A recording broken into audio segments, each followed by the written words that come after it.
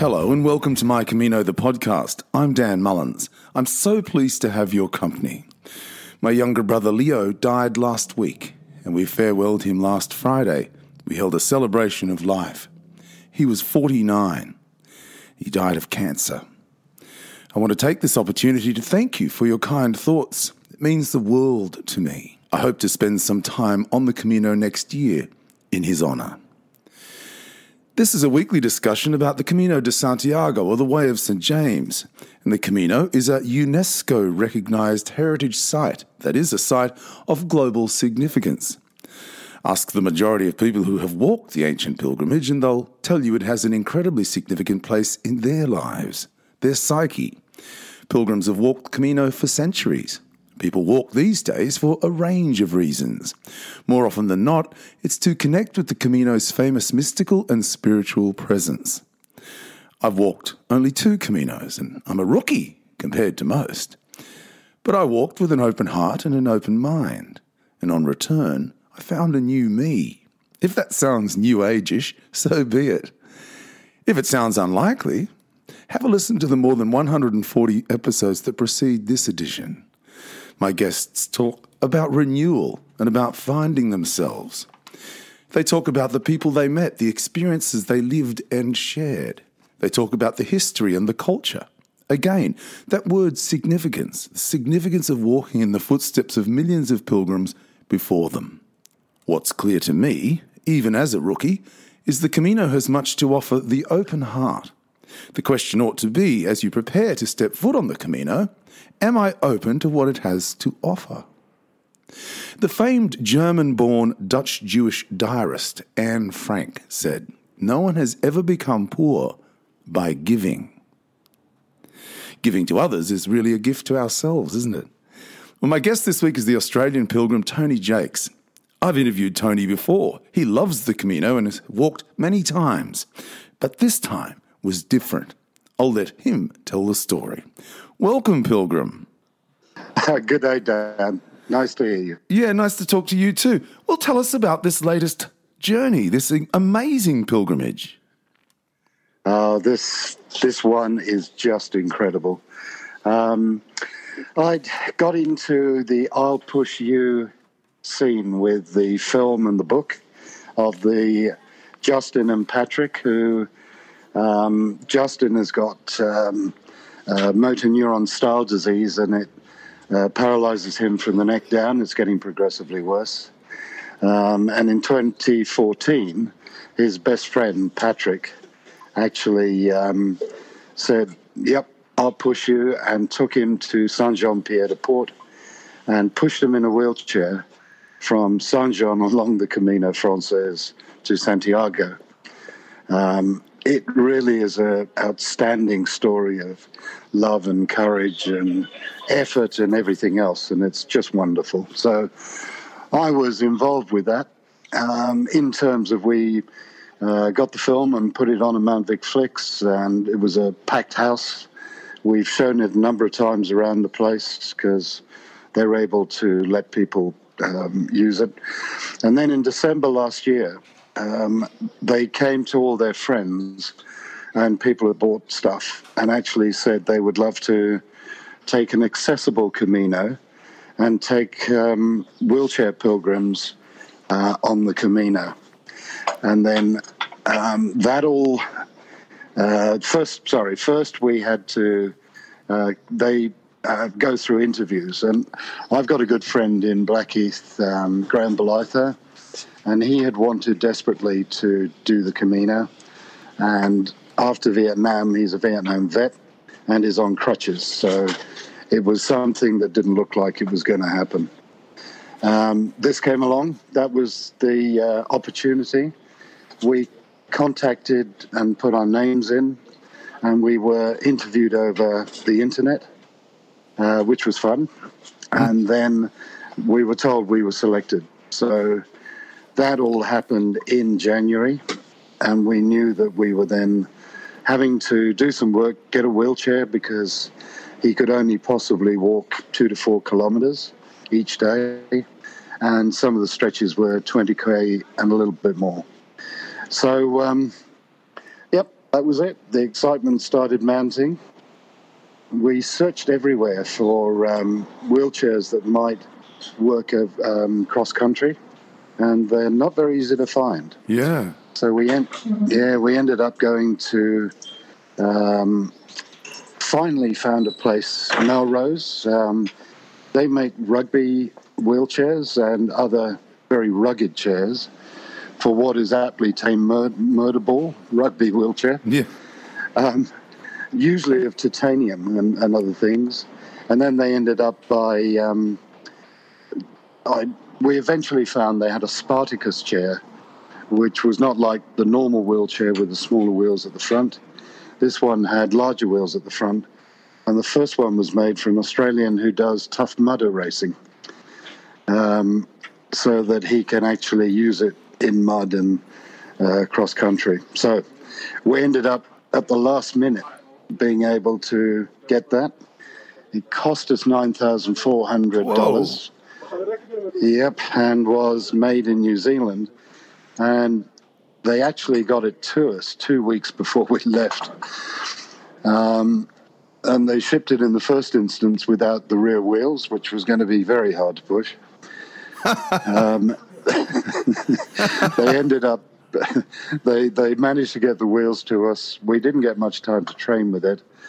And then Graham brought it across with him. So we all started assembling here at the 29th of September at the Hotel Gelmires. What we had 55 people in the party. Goodness. And we had 12 people who were disabled or less abled than other people. Some had been in wheelchairs all their life, MS. We had a chap called Michael with cerebral palsy, and he bought his own trike, the sit-down three-wheel trike.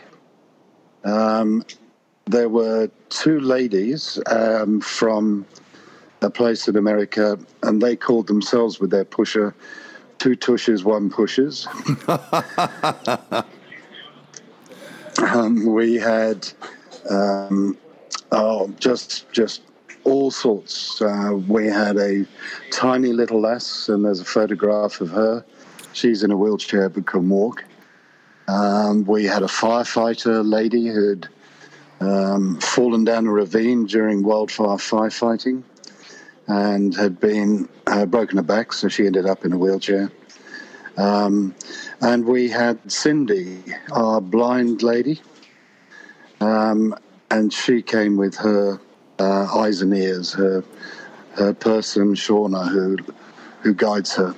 Cindy does Langlauf skiing, and Shauna is her guide, and sort of skis behind, saying left a bit, right a bit, snowplow now, slow down. Goodness. And that's how she competes.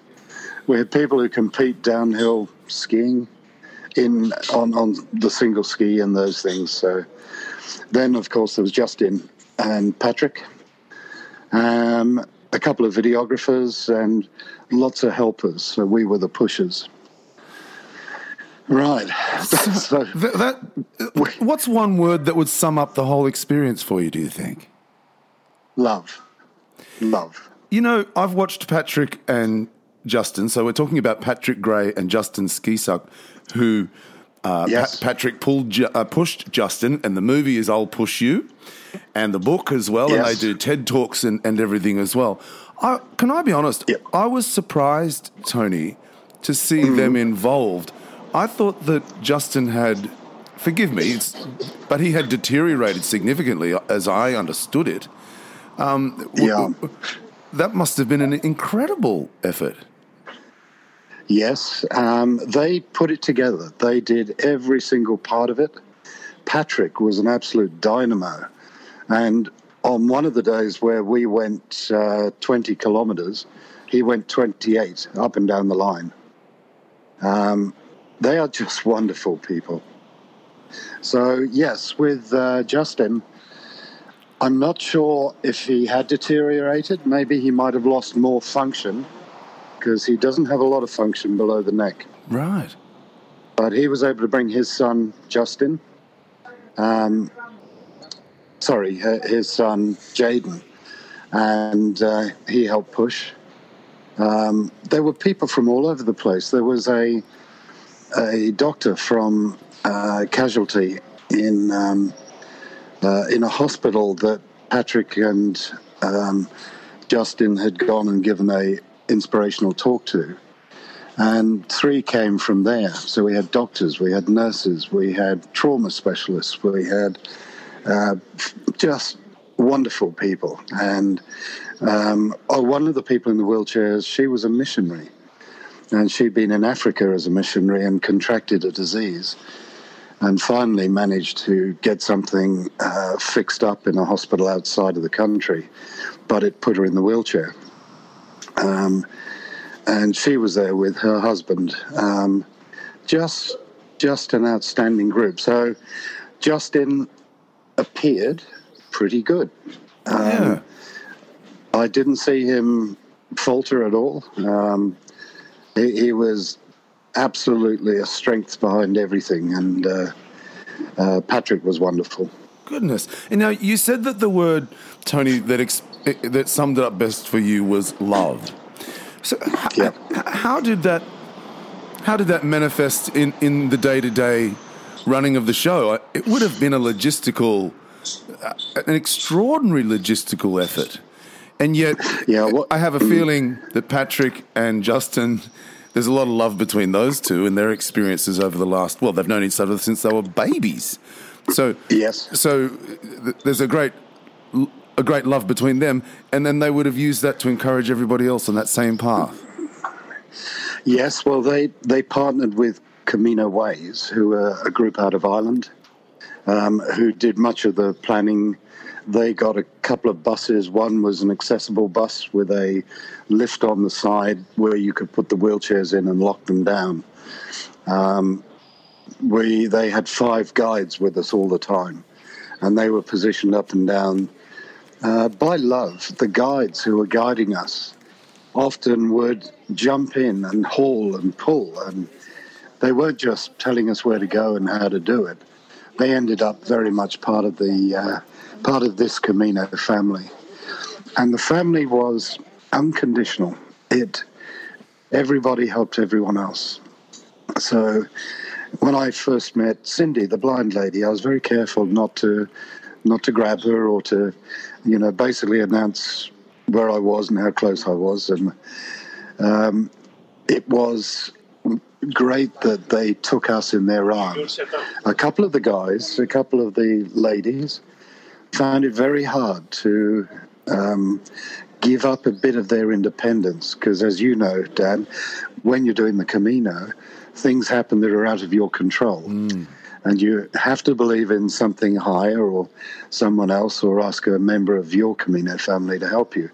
Otherwise, nearly everybody doing it the hard way can't get through. And these people are such courageous people with disabilities. They don't think of it as a disability, just they only look at what their abilities are. And for them, they rarely ask anyone for anything. It's almost a badge of honor that they will fight to be as independent as they can be. And yet here, going down rocks, we went the complete pilgrim's path from Saria, and the first 2 days were absolutely atrocious. As you would know. That was one of my questions down the track. We went Saria to Portomarin, and then Portomarin, and all the way from there. Wow. And you took the pilgrim's paths? Yep. The first day we started, it was a long bus trip because the accessible hotel in Santiago was where we had to come back to because there weren't enough accommodation that was appropriate along the way. Right. So the first day we didn't start from Saria till 11. We didn't finish till 9. We didn't get back and have a meal till 11. and people were collapsing into beds having been helped and sorted. We were up again and going at 6 the next morning. So the first 2 days were a bit tough because the path was tough. But when you see everybody, there were ropes clipped front and rear to all these different chairs. There were people running up and down. Somebody would help one chair come down a really bad bit. And then they would run back up that hill and clip onto the next chair and then help them. Sometimes people would carry the whole chair. It was just magnificent. Graham Belitho. Where he could, he would walk down the rockier bits because that was easier for us, and across the stone bridge and things like that. Now, with the wheelchair, for us, it was slightly unbalanced because we hadn't been able to get it fitted. And in the first day, it slammed back on me as the pusher. So it was my fault in a way, because when the two guys at the front put a strain on and the wheelchair then lifted at the front, it couldn't be held on the rocky side going uphill. So we damaged ourselves, but not badly. Broken glasses, that sort of thing.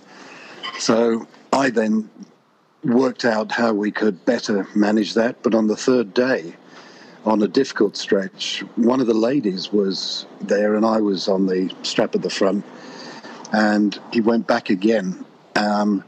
And she dug into her hands on the ground, and a bit of blood flowed, and that had to be fixed, but she wouldn't stop. But Graham actually fractured his jaw on that one. Goodness. Because the crutches hit him in the face. And you never heard a peep out of him about it. They were in awe at the fact that he thought it was a miracle, a Camino miracle, because that meant that he had to have soft-boiled eggs and beer.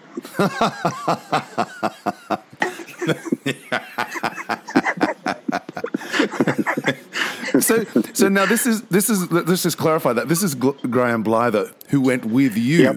So he's an old friend of yours, a Vietnam veteran who went with you. Yes, he and his wife came together. She was his carer. He has things he needs constantly attended to after Vietnam. But he was there sitting in the chair and dispensing a lot of chat, jokes. People loved him. He wore a Crocodile Dundee look-alike hat, and everybody got to know that we were Aussies, and especially because I bought Vegemite to the first breakfast.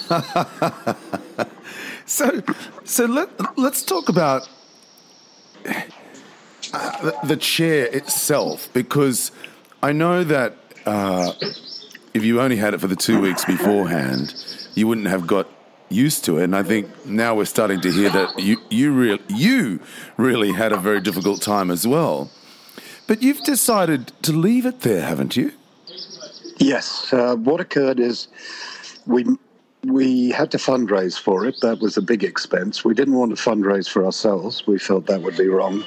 And we actually we got 4,500 out of Veteran Sport Australia, allied to the RSL. We got 500 from Tattersalls City Club. We did a fundraising night at Mount Vic Flicks and managed to get 1,000. And then donations and everything else came in. So the chair was paid for in the end. And what we decided to do at the end was to try to leave it in Santiago, because it was so hard to get and it was so specialised and expensive that we felt that disabled Australians or veterans might get a very good use of it if we could leave it in a place where people could then book it and come across and use it.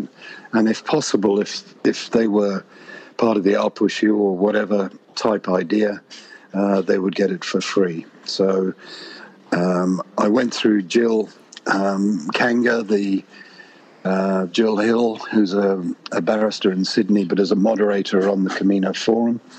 Went to see Ivar at the Camino Forum, which is the largest website. I think he's got 33,000 people on that site. Johnny Walker, he lives in Santiago. The people from the Pilgrim House, I managed to stitch together a group of people who I think in time will put this and make it work. Ivar has stored it in his luggage room. He's now going to, put on his website a accessible Camino page, a complete page, so that he got very interested, I think, and began to see the possibilities for people who dream of doing such a thing, sighted, unsighted, and any type.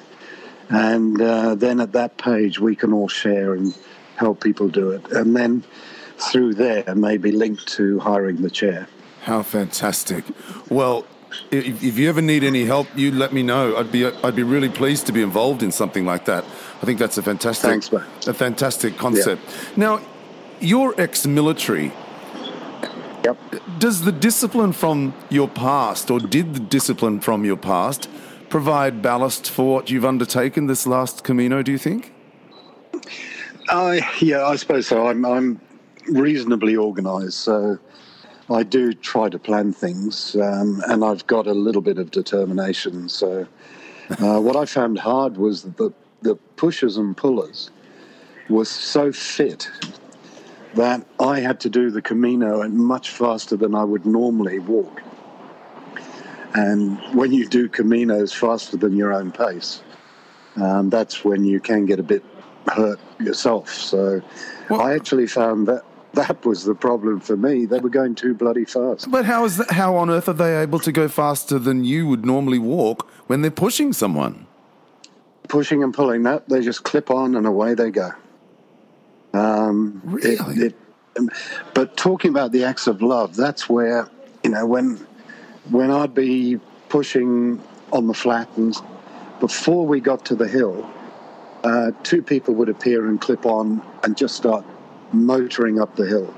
And one of the hills out of Portamarin, or later on, was 10 kilometres stretch right from the beginning. So we were up and walking at 9 a.m. and we were still going 10 kilometres later without a break, constant uphill. So Tony, I'm going to interrupt you just quickly. So are you saying that there are people in front of the pusher, and what are they wearing, like a harness? Are they like?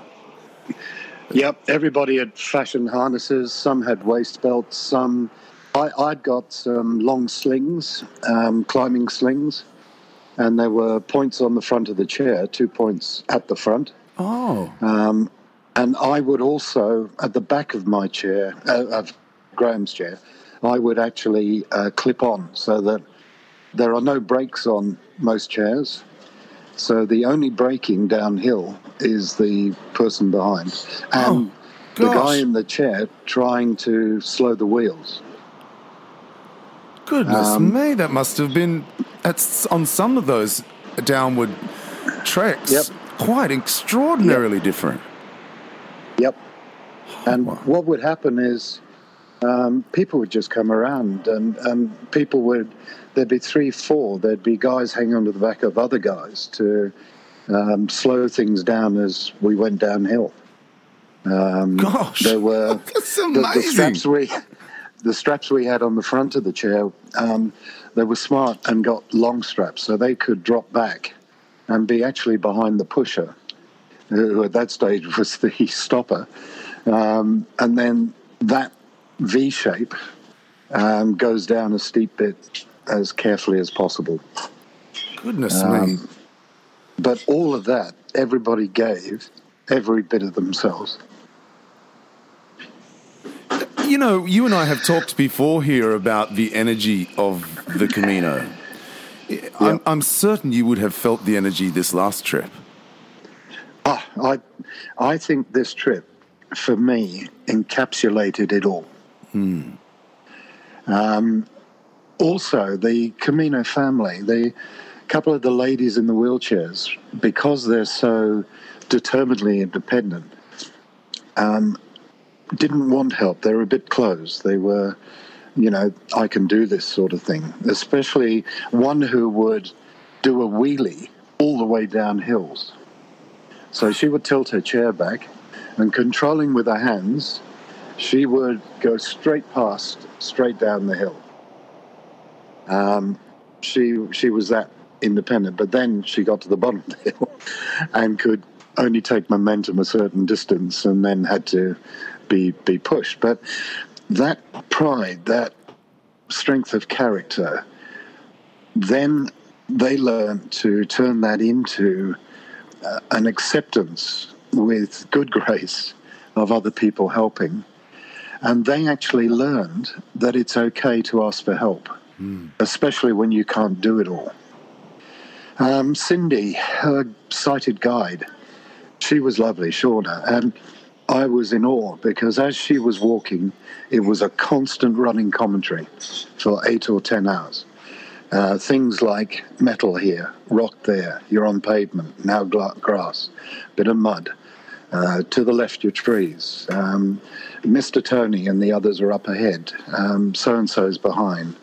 This, and she would describe the scene and the weather and everything else and give her a clear indication of where she was going.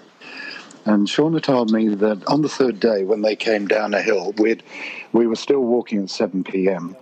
It was Pala de Rey.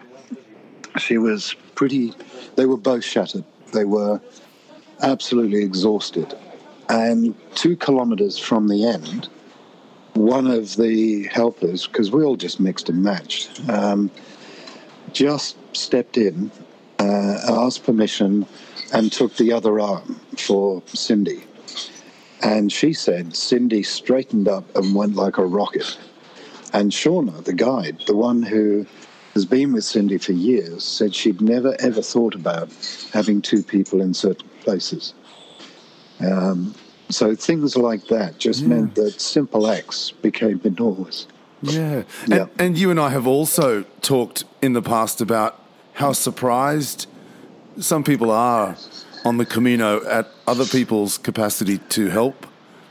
And often you find yourself surprised at your own tendency to help and capacity to help. I can imagine that as difficult as this all sounds, and I have to say it sounds very difficult, you would have been just buoyed by the enthusiasm and the experience. Yep, it welded everybody into a family from day one. Yeah. There were things in their hotels. Somebody would send out a message, help, could you come to room whatever? I need a bit of additional help. And others would immediately go and assist whatever was going on. People were ill. One of the ladies was nearly comatose for the last day. Everybody was monitoring, making sure she was okay. She had dehydrated a bit the day before because she didn't want to go to the loo, that sort of thing, and had not taken on board enough liquid. But everybody was monitoring, checking, helping each other, finding out how people were, going back to get them, doing everything they possibly could. And it just became a wonderful family. Yeah.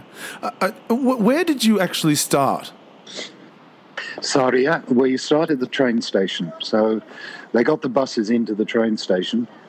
And I think the first marker was something like 111K. Right. And basically we went over the 100. Yeah, and so how many days did it take you? 6. Well, you didn't muck around. Boy, you didn't muck around. So you've talked about some days being sort of 12, 15-hour days. What was the average? Yeah. I think the average was probably 10 hours, 8 hours maybe. 8 to 10. Goodness. So tell us about arriving in Santiago de Compostela. Yeah. I've been dying to ask that question. We assembled at Monte de Gozo, and all the way along there were guys doing the video shoot and still photos. And these guys would take their photographs and then put the camera down and leap in. They were pulling and pushing and doing everything. But Monte de Gozo, we all got ourselves together in a group. We had photographs around those statues pointing out to Santiago. We then went down the hill to get to the old city, and then we assembled at the side of the Pilgrim's Gate. Mm-hmm. Yep. So we all got in there. It was wheelchairs to the front, and then in a group went into the square. And sorry, it was great. Everybody clapping, everybody cheering, and tears streaming down. Yeah, I've seen some of the photographs, and boy, it is a powerful scene. It's amazing. Yeah, what I found is that when we were walking, we took as much time as we could to talk to everyone, and people were amazed, and people sprinted and followed and joined in, and they came from other parts of the Camino to try to catch up and come. For some of them, there were friends some had made. A couple of us walked the Camino just in preparation from Saint-Jean, just to get the eye in. And as we talked to people, then people came forward. It was wonderful. So you had walked from Saint-Jean to Sarria, and along the way telling people what you had done, or what we were going to do. What you were going to do? Yeah. Saint-Jean. Yeah, I walked Saint-Jean to Logroño because I slowed down in the end. I didn't want to not be in a good state. So I wanted 2 weeks just to get going. But during that period, spent time talking to pilgrims and chatting and with that family. Peggy Sue, who'd come to meet with us in Australia on holiday before she actually did the trip, she walked the whole lot. So she walked to Sarria and then got herself to Santiago and then did the last piece with the group. A fella from New Zealand, who's the fittest bloke I've ever seen, he just blitzed from Saint-Jean to Santiago and then proceeded to help from there on. I was slightly unsurprised when I met him that the Camino had actually humbled him. He does mountain running and all sorts of things, and thought, pretty good, and away he went. He got to the point where some of the road walking absolutely hurt him, so he actually had to repair. But it was the usual thing of the Camino, being a hard lady, but also teaching a bit of humility, I think, as well. Can you cast your mind back to before you went, and what you pictured this Camino would be like in the theatre of your mind? And I wondered, Did it meet your expectations? Yes. I had got to know Patrick and Justin a little bit in the past. For example, when I walked last year, I was talking about I'll Push You because it's a favourite thing, and showing them the TEDx talk on YouTube, showing the pilgrims TEDx talk. And one day I was in the middle of the Camino, coming down a hill where those bodegas are, the wine stores in the hill. And as I came down in the early morning and went and had a second breakfast, somebody said, there he is. That's the bloke from Australia who's talking about I'll Push You. And I got called across to a guy who turned out to be Patrick's best friend. So he then took a selfie of us and sent it to Patrick a year ago to say that there's this strange Australian talking about I'll Push You, and here he is. So all those linkages occur. But the actual walk was very close to what I thought it was going to be. Not in terms of pressure and how hard it was. That almost was a given, but I didn't know what the levels were going to be. I knew that the chairs coming down the hills and over the rocks and up the hills was going to be an issue. Probably the longer days surprised me a bit, because the hardest 2 days were the first two, and everybody was just getting in. The guy on the trike, Michael, on one day had 3 punctures. So we had to repair as we went as well. So that side of it was slightly different. Yeah. We could hear it in your voice, the emotion, when you talked about arriving in Santiago. And I know Yep. you're still there now. That's where you're talking to us from this morning. It's early in the morning there. Yep. But you're about to go off and walk to Finisterre, I think, or Murcia, aren't you? Yeah, I have a task to finish. A great friend of ours, CNI, has given me a rock. He's got something he wants to unload.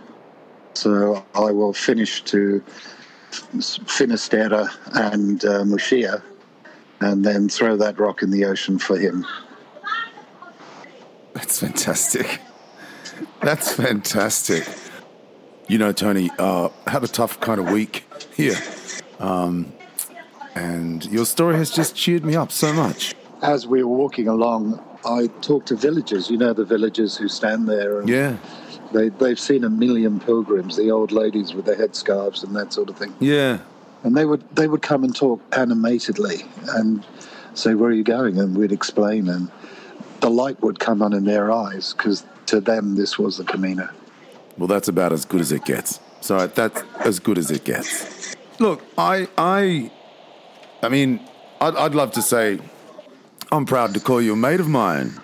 I think you've done Australia proud. I think you've done Graham proud, and I'm sure he's delighted to have been able to take part in this wonderful, wonderful journey. We've talked to you and me about the Camino Shine. I talked about how when you finished last year I was talking to you when you were at the airport about to fly back to Australia, and I started by saying, Yeah. He's still got the Camino Shine. Yep. I think you're going to have that Camino Shine for quite some time. I don't think it's going anywhere, Tony. Oh, I think what's lovely is I reckon this family of people who are now one will stay together.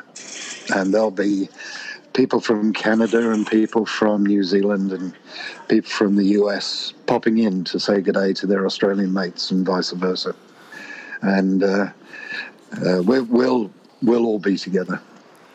An American girl said to me in the town square in Los Arcos, after a very spirited and in-depth conversation, she said to me, "Dan, I hope all your favorite bands stay together."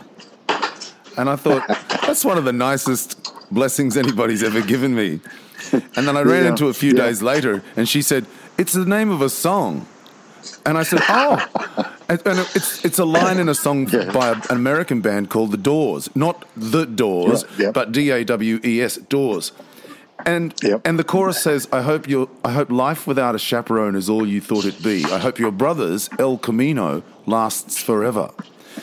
I hope that you're the same person that you always were to me, and may all your favourite bands stay together. So I hope your favourite band stays together, Tony. I think it will. And by the way, Sandra, who came with Graham as his carer, and it was really their trip. We all tried to... They were called captains, each one who was being needed to be helped. And those captains made the judgment calls on what they wanted and needed.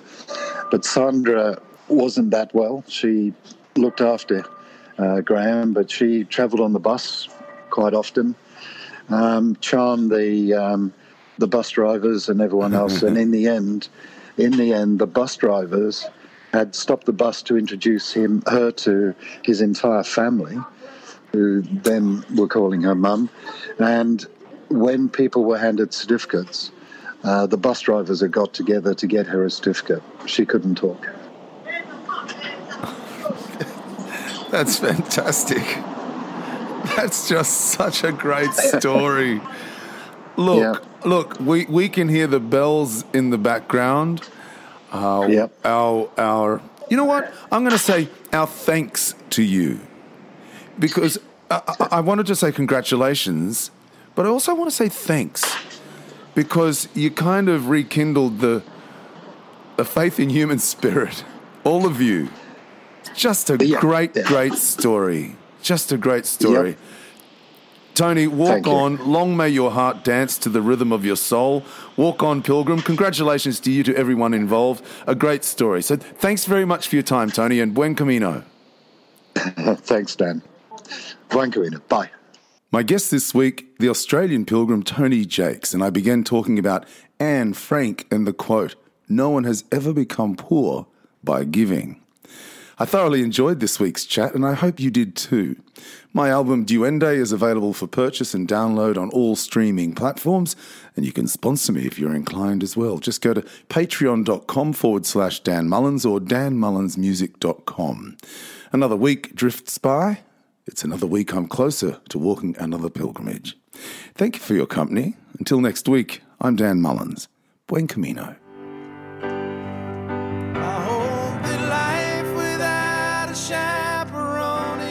What you thought it'd be. I hope your brother's El Camino runs forever. I hope the world sees the same person that you've always been to me. And may all your favorite bands stay together.